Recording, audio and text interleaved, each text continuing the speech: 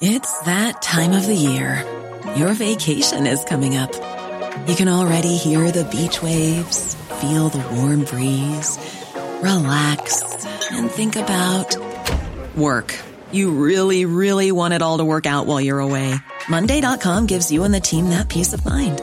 When all work is on one platform and everyone's in sync, things just flow.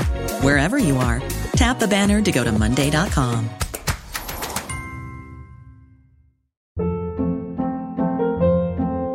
Hold up. What was that? Boring. No flavor. That was as bad as those leftovers you ate all week. Keke Palmer here. And it's time to say hello to something fresh and guilt-free. Hello Fresh. Jazz up dinner with pecan-crusted chicken or garlic butter shrimp scampi. Now that's music to my mouth. Hello Fresh. Let's get this dinner party started. Discover all the delicious possibilities at HelloFresh.com.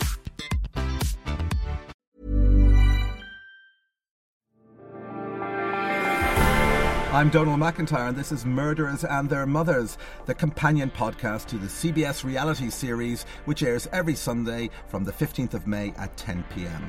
Throughout this series we're investigating some of the world's most notorious killers and asking, were these murderers born evil or did their relationships with their mothers make them into monsters?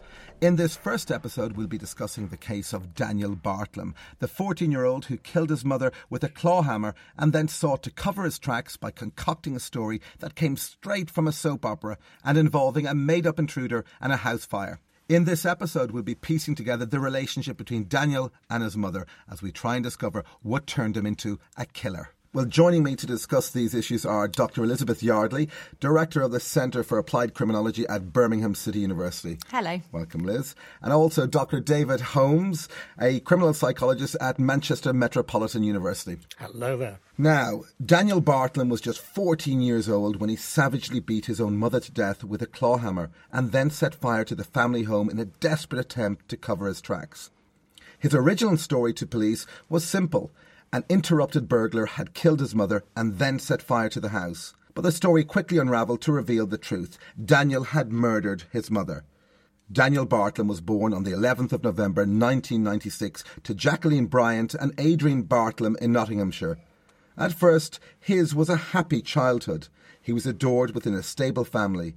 However, that changed when shortly after the birth of his younger brother, his parents divorced. Liz and David, was there any hint in his early years of the murderer he would become? Well, we haven't really heard anything come out of his childhood, his early years childhood. We haven't heard of him being aggressive towards other children at nursery or at playgroup or in those early days. But you would expect something to be a few little odd behaviours, but obviously no one was looking because there was no hint. Yeah. You know, couldn't have been anything dramatic. But if you're looking at kids who are isolating themselves and maybe harming other kids, then you might be a little concerned. But there mustn't have been any of this. With the arrival of his new sibling, that kind of rivalry, what impact does that have on Daniel? That kind of removes that security blanket whereby he's the centre of attention. You know, things that sort of gravitate around him. And he doesn't actually hit any barriers. More or less what he wants, he will get. He doesn't have any kind of conflict and he doesn't make massive demands because most things are met anyway. But when you've suddenly got another focus of attention, that pulls the rug out from his little world. So if it's bad enough to have a sibling and your universe is kind of rocked with another planet in the solar system, here he is, his parents get divorced, and that comes at a very crucial age, Liz. Yeah, and this is early adolescence. This is an age in which he's developing, his hormones are kicking in, his behaviour is going to be kind of awry a little bit because of those physiological changes. So throw in the disruption in the social circumstances as well, and you've got quite a toxic mix going on there. Yeah, and you throw in a new partner. When Jackie gets a new partner, inevitably, and that comes into the mix. There's a lot of turbulence there for a young kid. Yeah, there's a lot going on at this point in time in his life, but we've also got to think, let's try and put this in context. There are a lot of children who are going to be experiencing these kind of upheavals and these kind of changes. So, I mean, it seems to me that appears, from what we know, looking back, a reasonably normal childhood, whatever that is. But in respect of other child killers, you know, what kind of childhoods do we see in them that differ from the childhood we've seen here? Well, we often see quite a lot of differences. So we see family situations which are very chaotic, very unstable. So we see violence, we see abuse, we see neglect, and we see that kind of displayed externally. So other people notice changes in those families, and they realise that something is wrong with this But of course family here, quite early on. we don't see anything significant in either Daniel's behaviour. It seems a reasonably stable, albeit with divorce, kind of family environment. And there's no hint on the outside in his childhood that there's anything wrong or there's anything particularly wrong with the family. Whatever might have been wrong with Daniel in his earlier years was behind closed doors and not really noticed or made evident by his parents. Well, after the divorce, Daniel faces more upheaval when, due to financial reasons, his mother is forced to move house and Daniel has to attend a new school. Now, Rebecca Sherdley is a journalist for the Nottingham Post who covered the story. It did emerge that the background of Daniel and how he'd been to a private school, and then when his parents divorced, it meant that he had to go to a mainstream school. And I think it seemed like a lot of the problems began to happen after then. Many of us had to change school at different times, but this is a lot of change, very quick for one young man. It is, and it's kind of disturbing. It'd be disturbing for the average child, but for Daniel, this is a great deal of disturbance. And in a way, Daniel actually did kind of react in a kind of controlled but protracted set of temper tantrums. He bit by bit, kind of created an aggressive environment in his own little confines, which eventually culminated in the horror of his mother's death. And I think it's not just the change of school, but it's a change in the type of school. So he's gone from a fee-paying school to an everyday state comprehensive. And I think Daniel probably had developed a little bit of a sense of entitlement. He's special, he's middle class, he's surrounded by boys who are like that. And then suddenly to find himself in an environment that's not quite as middle class, then that's going to really kind of put him out, isn't it? And he's already aware of that class structure and where he fits in that society. But who's he blaming for the loss of this apparent perfect life? He's placing the blame very, very, very firmly at the hands of his mother. Yes, I think his mother became the kind of target for his kind of obsessive want for control again. He wanted to gain control again over the family environment, over his own existence. Now, it seems that his father, his natural father, Adrian, was not also a check on him and perhaps couldn't be, but he still had contact with his father. Why didn't he blame his father for his change in circumstances? Most people blame the here and now. They blame the people that they can actually contact. It's not logical, it's not realistic, but he could, if you like, have a go at his mother. He couldn't really have a go at his father. And she was there and she was accessible, wasn't she? Yeah, and we talk about his change in circumstances as if it was a radical change. I mean, I've been there to the house where the terrible events took place. It's a very good area. This wasn't a troubled area. It wasn't a sink estate. He still had a very decent and supported kind of family life. I mean, he was by no means, poor. So in many ways, if he had been in a more difficult area, if they had been under, perhaps the scrutiny of social services, things might have been flagged up earlier, which would have provoked an intervention, which might have prevented the terrible events which were to follow. Absolutely. And I think the thing to remember here is that Daniel's family did not look like the kind of family that you would expect to raise a killer. We've got a tendency to look at families who are growing up in deprived circumstances, who are raising children in rough areas and point our fingers at them in terms of future problems. But this just did not look like that at all. Well, to add to the cocktail of factors that were at play in this case, Daniel also became obsessed with violent imagery and films. And here's forensic pathologist Kevin Brown. There is some evidence that he was watching some quite horrific horror movies, violent horror movies and gory horror movies at around age 8 and 9, which was completely inappropriate imagery for a child of that age. David, Liz, why is he watching this material? Is it simply a naked lust for violence? Well, he wants to watch it. Nobody's stopping him from watching it. It's accessible to him. It's available. So it's something that he can do on his own. It's a solitary activity. This is a young lad who does not like hanging around with other young lads. He's someone who's very much in his own world. So looking at these kind of images, watching films, playing video games, they're very solitary activities, and that's exactly the kind of thing he wants to do. And Daniel has this kind of overriding need to seek out something powerful, something that, say, gave him some kind of touch of power where he could, be great in the world, that he can control everything. And that sort of watching violence and the oppression of people in extreme circumstances, the horror, etc., gives a sense of power. Now, this actually does affect many, many adolescent children.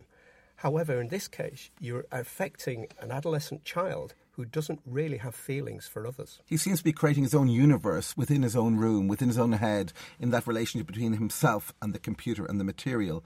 What could his mother have done to have stopped him or to have monitored him? Well, you can say that she should have gone in and she should have confiscated all of his DVDs and stopped him doing these things. But you've got to remember, this is a kid who's not going to react very well to that kind of situation at all. And sometimes it's actually easier for a parent to let the child continue doing this than it is to challenge them. It's quite interesting because he's exhibiting some strange and unusual tendencies, but also within a concept of difficult, stroppy teenagers. Some of those characteristics are not that unusual. But is there anything his mother could have done to stop him? I think what his mother could have done was start to actually oppose his obsessive controlling behaviour at a much earlier age. By the time Daniel had reached this age, it would have taken quite a it would have been one hell of a confrontation with his mother to try and deviate this, to try and take all of this power, all of his little fantasy world, to completely take it apart and say, no, you're not going to do this, you're going to do that, we're going to take you out, you're going to do sports, whatever it is. Some normal children, maybe it would have been quite a battle, but you would have got through it. In the case of Daniel, I don't think his mother could have achieved that. I wonder whether we're doing her a disservice, because it seems to me she could also have made an active decision to be passive, not to provoke confrontation and give him the control of aggression. This is quite common for mothers and fathers in this sort of situation where a child is showing rather strange or aberrant behaviour, is a bit challenging. Is one hand, do you kind of confront it? No, it's going to be too much. But the idea, it might pass. He will grow out of it. This is the kind of dream of mothers with troubled children. And in this case, it was inherent. He was heading in a particular direction, and unless something actually deviated him very severely, he was going to do something that was incredibly wrong. So what's Daniel getting out of watching this imagery? Is he getting aroused? Is he getting excited? Well, he's being exposed to images of violence, and you've got to think, well, what is violence about? It's about power. And it's giving him ideas as to things that he can do to be powerful. And he'll be ruminating over it, he'll be fantasising. And it's almost like you set off a snowball that is rolling down the hill and getting bigger with the more of this stuff that he's absorbing. How significant is this issue of, violent imagery in the Daniel Bartlam story? Basically, where he learned the methods. One of the problems where people try and blame the media for, violent incidents, etc., is that the child that absorbs this isn't necessarily the child that's going to do it. Most children are exposed to something like this, but they learn it. They learn the methods. They know how to kill. They know how to get away with it, but they never, ever enact that. There is that moral sense, that empathy with others that prevents them from doing that.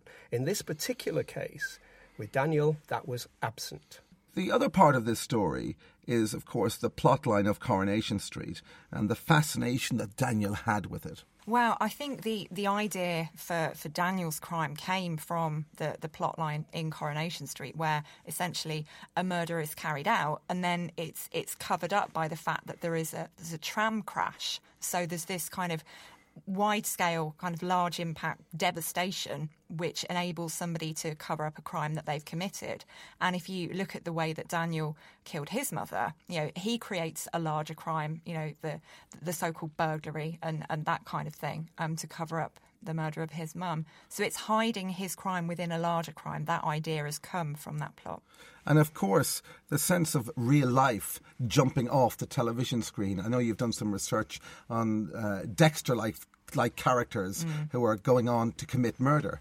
Yeah, people become absorbed sometimes in these fantasy worlds, so they're very deeply engaged in films, in television series, and almost, you know, feel that they are becoming the characters, or that they at least have a proximity to these characters and a sympathy and a kind of closeness to them. A final point on his obsession with videos.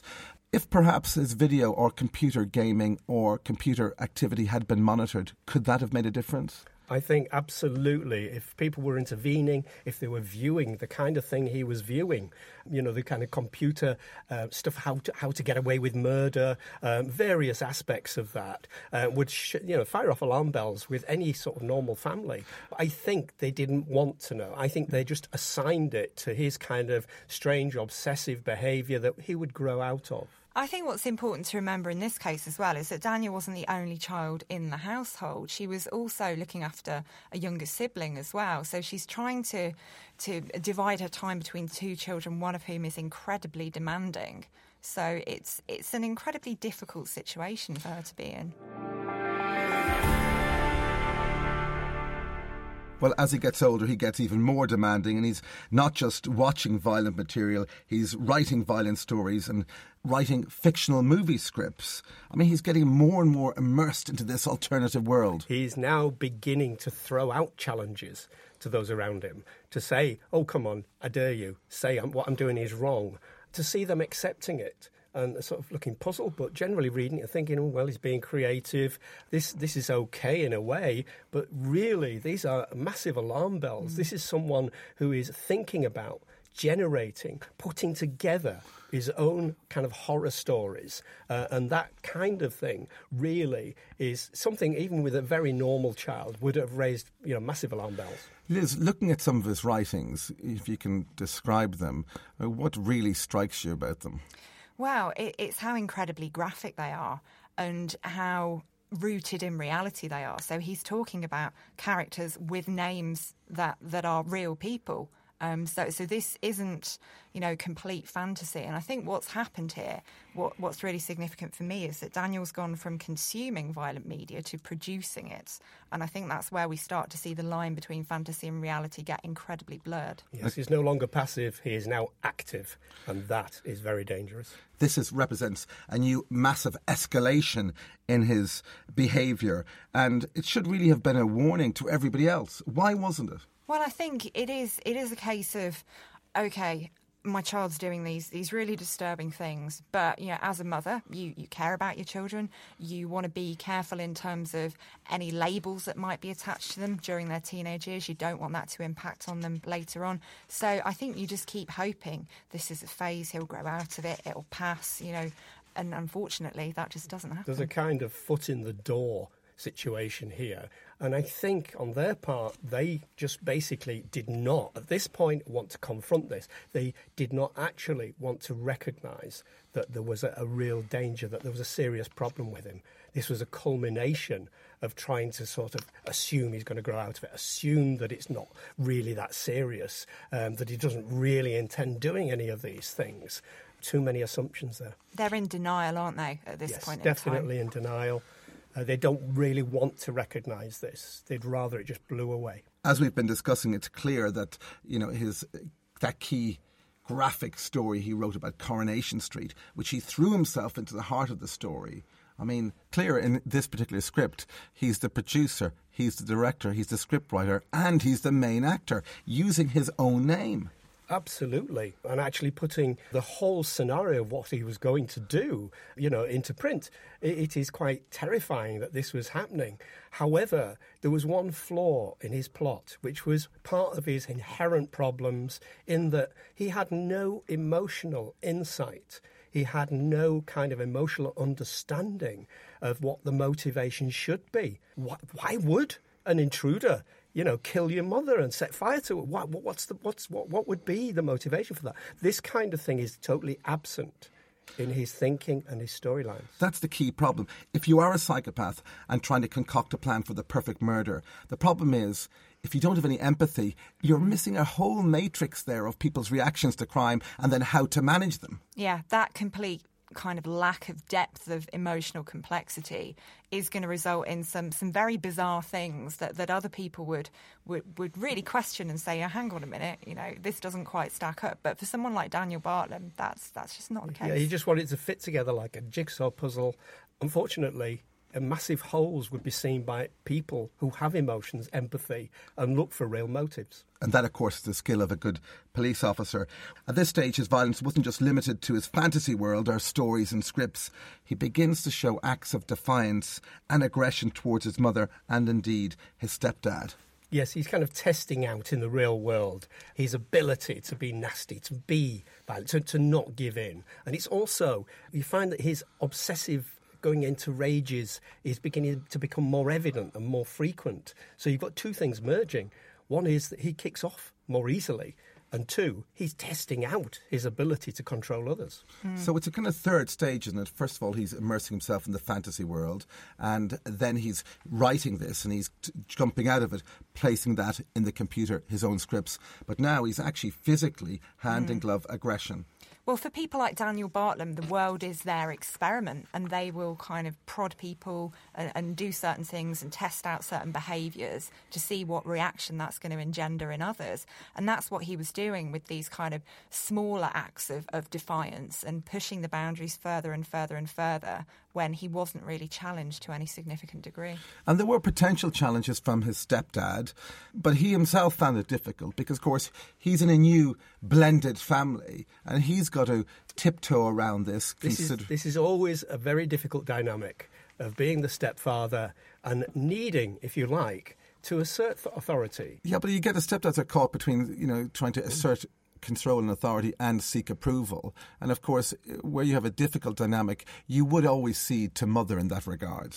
I think we've got to try and kind of put ourselves in the stepdad's place. I mean, he would have been coming into a family in which this young lad, Daniel, is displaying incredibly bizarre behaviour. So I think it would have knocked him for six, really, to begin with, as he was figuring out, well, what on earth do I do about it? It's that time of the year. Your vacation is coming up. You can already hear the beach waves, feel the warm breeze, relax, and think about work.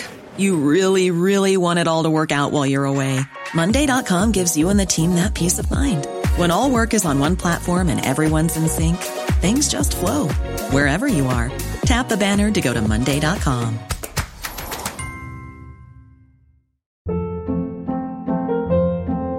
Hold up. What was that? Boring. No flavor. That was as bad as those leftovers you ate all week. Keke Palmer here, and it's time to say hello to something fresh and guilt-free. Hello Fresh. Jazz up dinner with pecan-crusted chicken or garlic butter shrimp scampi. Now that's music to my mouth. Hello Fresh. Let's get this dinner party started. Discover all the delicious possibilities at HelloFresh.com.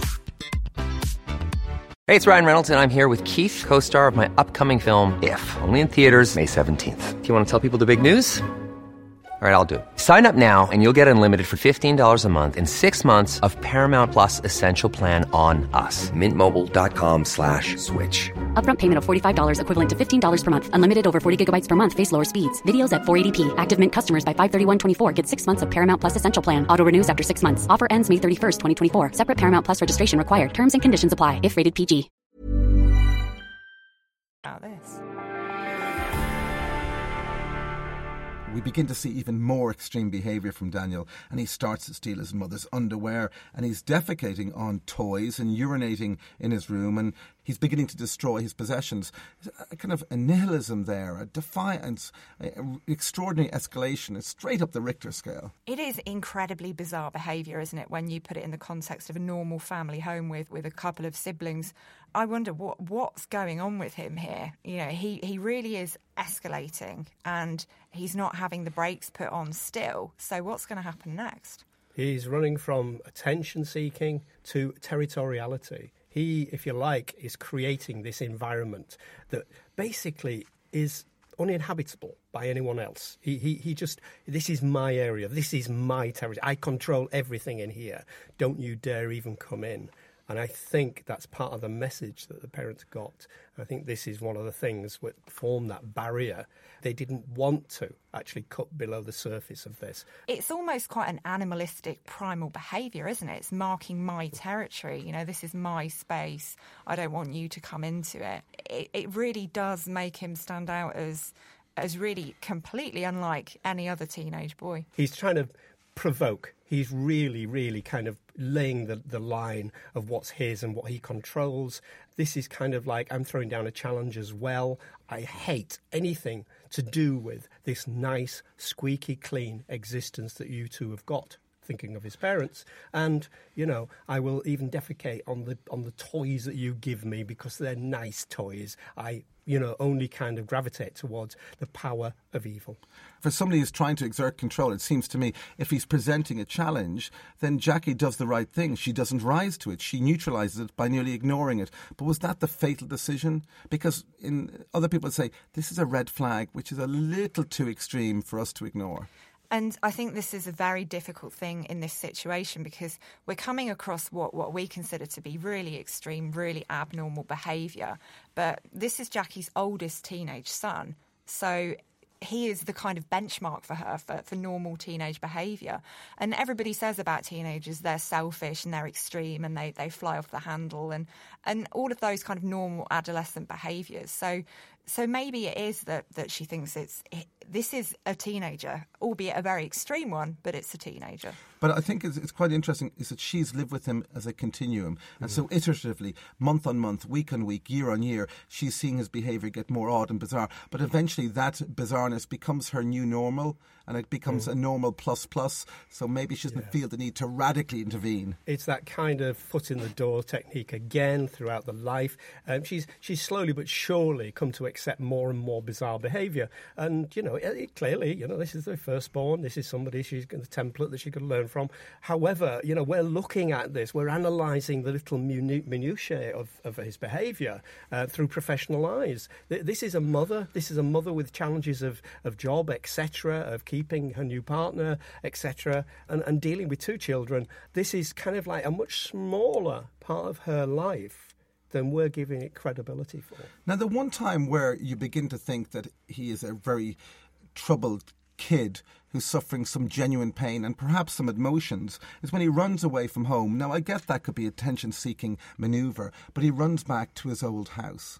And I think he realises that the power that will have over his mother. He knows the kind of impact that is going to have on her. He's going back to a place where, they were once a family. And when Jackie comes to learn this, she's going to feel bad about it. And he knows that she's going to feel bad about it. So is this another script he's writing out in his head, believing and being able to plot out the reactions of everybody else along the rest of the line? It's quite a sophisticated plot line, that. I mean, he's learning about other people's emotions. As he's getting older, he's learning what makes other people tick and how to pull their strings. Now, I'm very persuaded by that point from you, Liz, and it's absolutely relevant to the next point. The fact that the teenage Daniel Bartlam, starts to display the symptoms of mental illness, seemingly, with some degree of planning.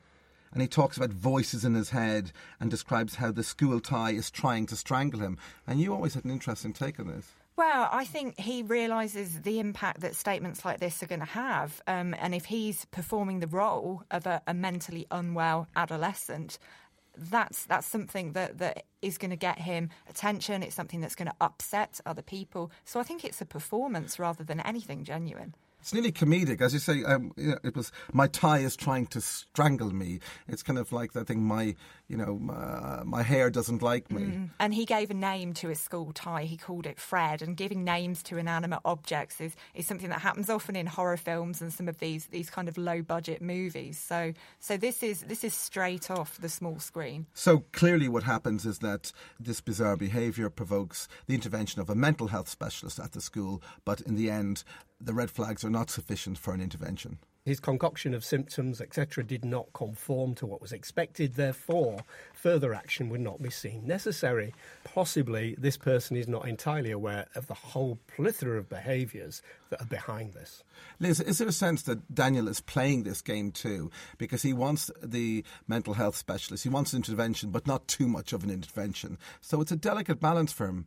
Yeah, I mean, he doesn't want somebody to tap into exactly what it is that he's doing. And I think he realises that this person is going to have a little window into his life, but they certainly aren't going to have the full picture. And do you think that Jackie Daniels' mother's kind of middle classness, that sense that she's in that community, a new community, she doesn't want to stand out? Do you think that concern about labelling him within the field as someone with mental health problems was one of the key problems in this whole story? Yeah, you don't want your child to be labelled within the cohort of their peers as the odd one, as the abnormal one. Even if that's already going on informally, you really don't want it made formal or made official by any kind of intervention of that sort. No parent wants their child to carry a label. And in fact, most services, most kind of like medical services, are very reluctant to actually give a label to a child that's growing because of the stigmatising problems. And sometimes, that lack of being making an intervention, of actually slapping a label on someone, sometimes has dangerous consequences.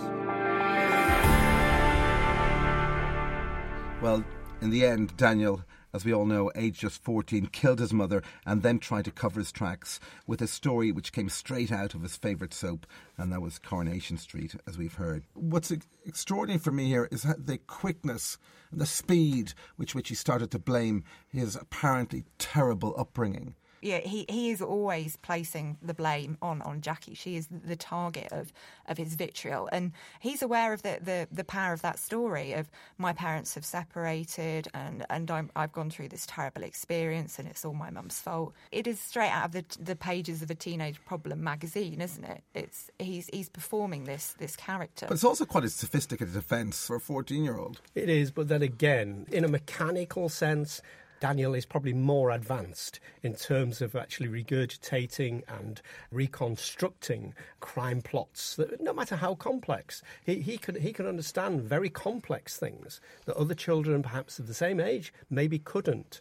It's just the emotional deficits that actually make him really stand out. Because the amount of violent media that he's engaged with is excessive.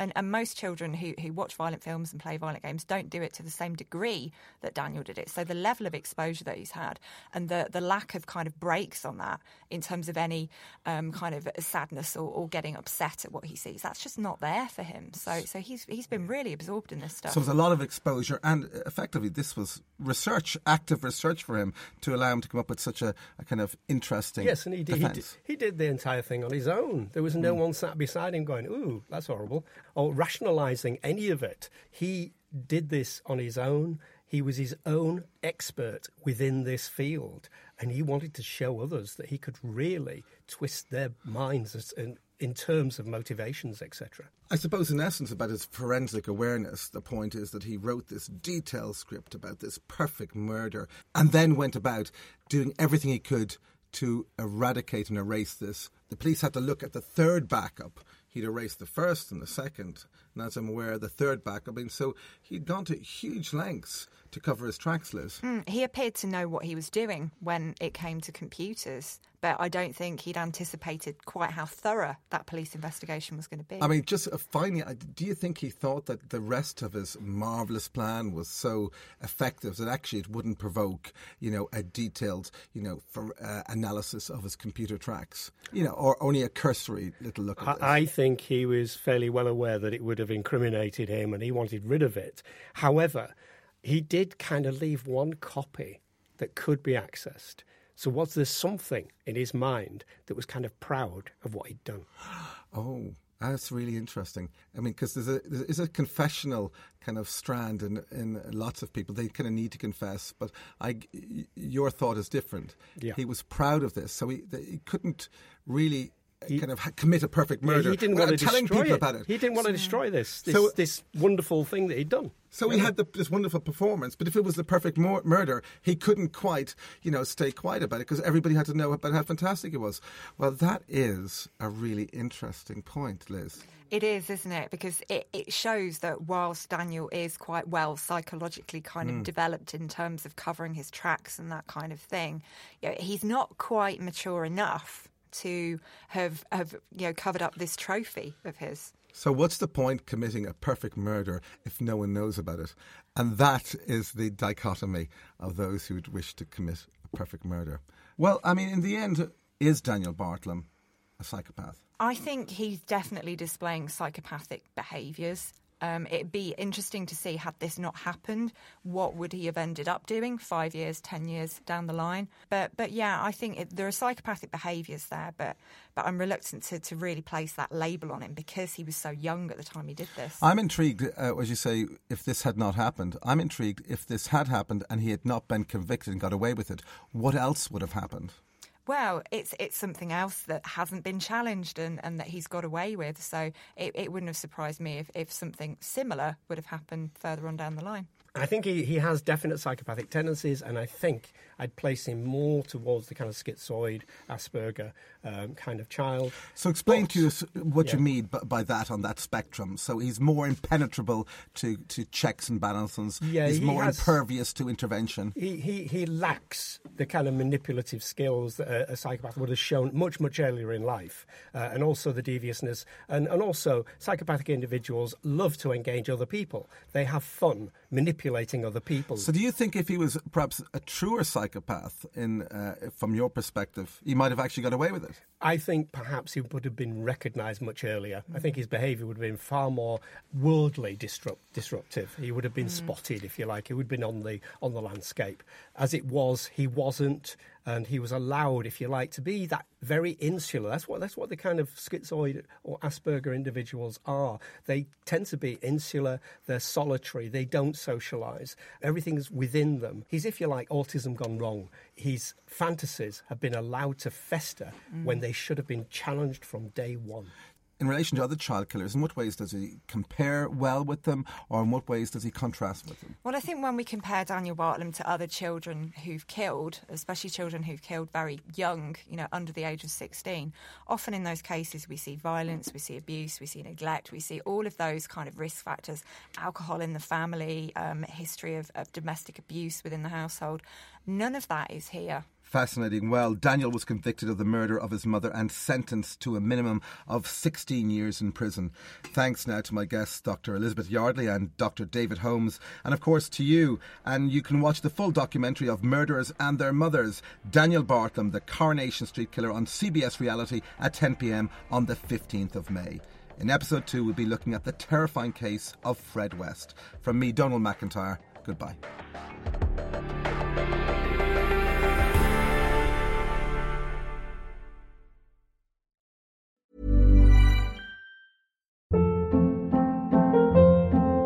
Hold up. What was that? Boring. No flavor. That was as bad as those leftovers you ate all week. Keke Palmer here, and it's time to say hello to something fresh and guilt-free. HelloFresh. Jazz up dinner with pecan-crusted chicken or garlic butter shrimp scampi. Now that's music to my mouth. HelloFresh. Let's get this dinner party started. Discover all the delicious possibilities at HelloFresh.com.